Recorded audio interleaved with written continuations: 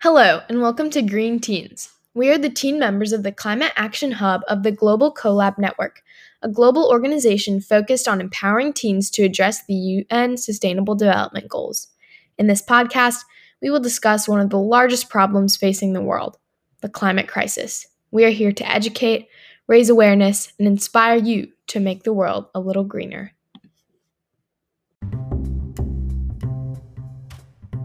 So this episode is about plastics. Single-use plastics are just plastics that are only used once and then thrown away. They have very big impacts on several things. For example, animals can confuse them for food and digest them, and plastic is not something natural and it cannot be digested. That could block their digestive tract and suffocate them and kill them. And also a big factor that isn't often considered is that single-use plastics can often be littered and might end up in the watersheds, where it'll then be taken to local bodies of water and can affect marine life as well. Yeah, that's so true. Every single day. And I think it's a bigger problem when institutions start using single-use items such as schools or businesses, because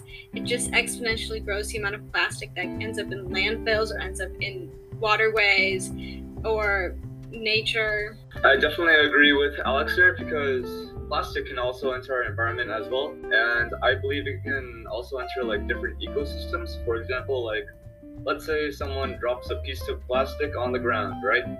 And let's say they just drop it directly on soil. There's this thing called microplastic that is basically left when the plastic is picked up. And microplastic is basically just small pieces of plastic that are residue, but it can damage the soil chemistry of where plants grow. And, since we know that, oxygen comes from plants, I feel like that the oxygen can be intoxicated just because of the soil chemistry that is affected by the plastic residue, therefore making our plants not grow healthy, and probably will be, unhealthy in the future. So, yeah. Yeah, and to build on to that, how microplastics enter the environment, especially in marine life, can come back to haunt us as humans, and how once consumed by the marine life, it can go up to the food chain and back to us in our own plates when we eat fish ourselves. And I feel like that in itself shows the dangers of plastic and how it's how there are real tangible health effects that we as humans face from them too.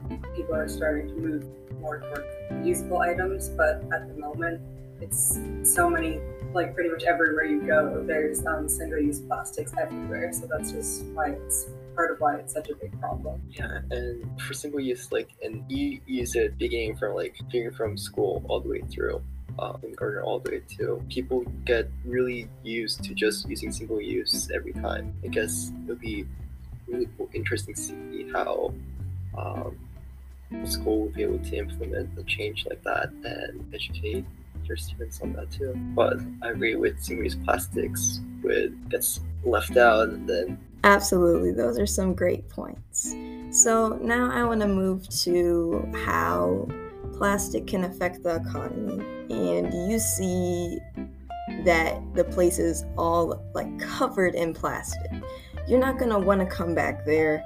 You're not going to want to pay your money to go to the restaurants in that area or buy clothes in that area. And those businesses and everything in that area is losing a lot of money, all because of the plastic in that area. So it's a serious issue.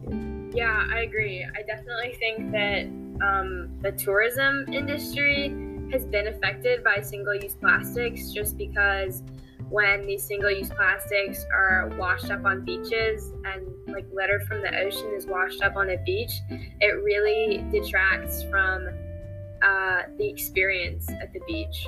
Yeah, that's true. And I also think something that's interesting right now is that with COVID, single-use plastics are in high demand because people think that it's cleaner and in some cases cheaper than cleaning multi-use items. So, yeah. I would just say like plastic in general, even if it's biodegradable, single use, it's not very good for the environment at all, and definitely not good for the economy just because of, I guess, of how unattractive it is in certain areas. Like for example, like for tourism. Okay, let's just say for example, I go to Washington D.C. The streets are mostly filled by plastic bags floating everywhere, right? And I don't think that's a very attractive thing to see, especially at a great and grand place like Washington D.C. So I can definitely see the economy going, the tourism part of tourism economics going down just because of what plastic does. Yeah, and if the tourism sector is down into these cities, then there's also less pressure for them to address the issues, and I feel like that can create melting pots for the for litter issues to keep on growing because cities have less incentive because their tourism is already declining, and therefore they have less incentive to clean it up, and these issues can get aggregated over time, and I feel like that's an issue regarding the tourism section. I completely agree with that. And going back to something that Alex mentioned before, part of the problem is just that single-use plastic is in such high demand right now, especially with COVID, because everyone's sort of focused on or thinking that single-use is more sanitary. And I think that that's why introducing the circular economy is just so important, because that can benefit both businesses, society, and the environment, and it really just emphasizes reuse. And I agree with everything that's been said, but just to bring in a contrasting point of view, plastic can be a lot cheaper in some cases than using biodegradable materials or metal or something like that. But so whenever originally making the switch to non-plastic materials, the economy probably won't be doing particularly well. But I think that it's worth it in the end just because it's going to really increase biodiversity, and it's going to make things like tourism, it's going to increase, it's going to just make things a lot prettier and everything like that. And so people are going to be a lot more likely to travel and spend that money to put it back in the circular economy style. And so even though it may not initially help, I still think it's worth it for the long run to get rid of single-use plastics and to limit them as much as possible. Absolutely, I totally agree. Now I want to talk about how plastic can contribute to emissions through multiple cycles of its life, like when it's being made, when it's being transported places, and after it is disposed and gotten rid of. Yeah, I think it's important to think about. In my school, I've been learning about the styrofoam that we use every day in the cafeteria, and I've been looking into making styrofoam emits ozone into the air, which is a form of air pollution. And so that's just something I didn't think about earlier, how single-use plastics, the waste it creates, and just the emissions it makes producing it. Yeah, I definitely agree with you, Carolina, and I also think that a big problem with emissions in plastic is like the burning of plastic. To get rid of it, it causes greenhouse gases, which can be very harmful for the environment, for the communities surrounding like landfills where they burn trash to get rid of it. I definitely agree with Alex there, because I feel like the topic of emissions from plastic, well, for me, from my point of view, I feel like it's not covered enough, especially when the burning of plastics can cause greenhouse gases, as Alex said, and the production of plastic, a lot of fossil fuels, methane leaks. There's a lot of that being used just because like how much plastic production there is, and the emissions that are being sent out to the environment. It's an unhealthy amount, and definitely, air that we cannot just, breathe in, and I don't think we can like live in an environment like that. Yeah, and it's definitely a big issue, especially now. in reality, countries don't have the infrastructure to recycle plastics, and that does lead them to be left in landfills to be incinerated. And recently, I think maybe a year and a half or two ago, China closed down their recycling centers, and therefore there's just been a backlog of plastic that's been sitting in landfills waiting to be recycled but can't. And that in itself, just sitting in landfills generates emissions themselves just due to the solar radiation with it. So there's definitely a lot of issues with just idle plastic not being used and the improper disposal of it that I feel like does not get talked about a lot, as Sean says. I completely agree with what everyone said so far. I feel like when you're talking about single-use plastics, normally you talk about the waste and littering, but you don't really talk about like the production.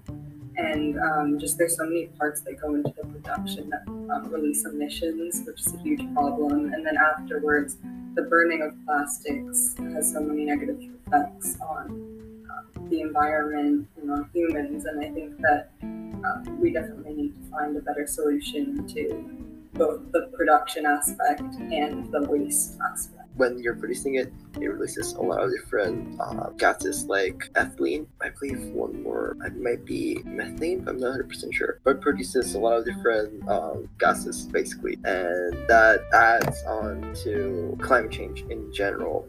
This is putting more into and it absorbing more heat. But plastic production does produce a lot of greenhouse gases. It's something that we should definitely take a look at and see how much of an impact or what percentage of greenhouse gases are coming just from plastic consumption and what alternatives are there. Yeah, and like everyone mentioned before, the two main causes of the emissions are the producing of the plastic and then the burning of it.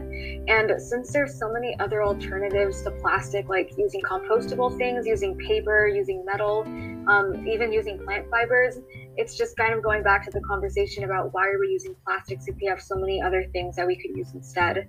And if we use other things like paper, metal, or plant fibered stuff, then it doesn't emit as much dangerous gases that could harm our atmosphere. And especially since the environment is not doing extremely well because of all the pollution we're giving it, we can really do a lot of change and reduce a lot of the pollution if we reduce our plastic as well. Those are some great points. I absolutely agree. So lastly, I would like to talk about the additives in plastic. Additives are those chemicals that make plastic strong, flexible, stretchy, whatever, but they can have some serious health effects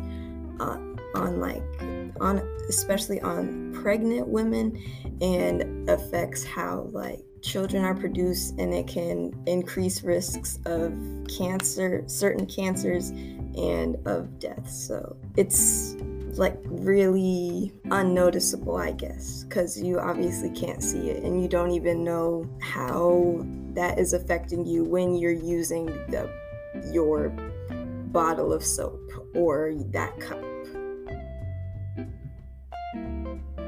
Yeah, I think as we've been talking about this, I've just been realizing how much of this stuff about single-use plastics that isn't talked about enough, and that really is a major concern that we don't talk about. But as for chemicals, I think Alana did make an interesting point, just where you don't know what of the chemicals, the possibly harmful chemicals in these plastic containers might be entering what that container holds. And so I think that's definitely something to think about.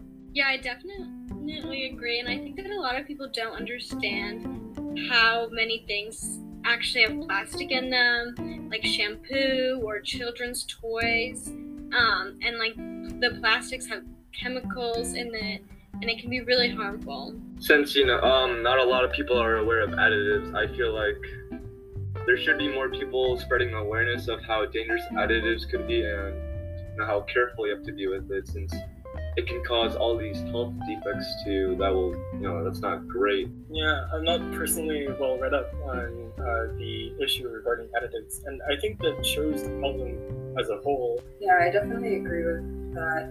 And I think that, as everyone else is saying, it's just such a big problem that most people don't really know about. And I think that there should definitely be more warnings and more information about it, because most consumers don't know that the products that they're buying have plastic in them and don't really know the effects of that. So I definitely think that people should be aware of that, and people should, companies should be making more of an effort to inform people. And also, there's just so many other options for products. Like I've seen, there's definitely a lot more sustainable products that don't contain plastics that people could be switching to instead. Yeah, and especially if you're a parent, it should be more important, because that is in plastics. Chemicals in there could cause really serious problems, not only in cancer, but also other things like damages to immune systems and much more. So it's something that should be more widely talked about, I think. Because, for me, when I'm taking classes on environmental science and around that subject, not much about chemicals in plastics gets, talked about. I guess it's more policy, which makes sense, but this is another topic that's very important that isn't talked about as much, and I want to see more done on this. And I basically agree with everything that's been said so far.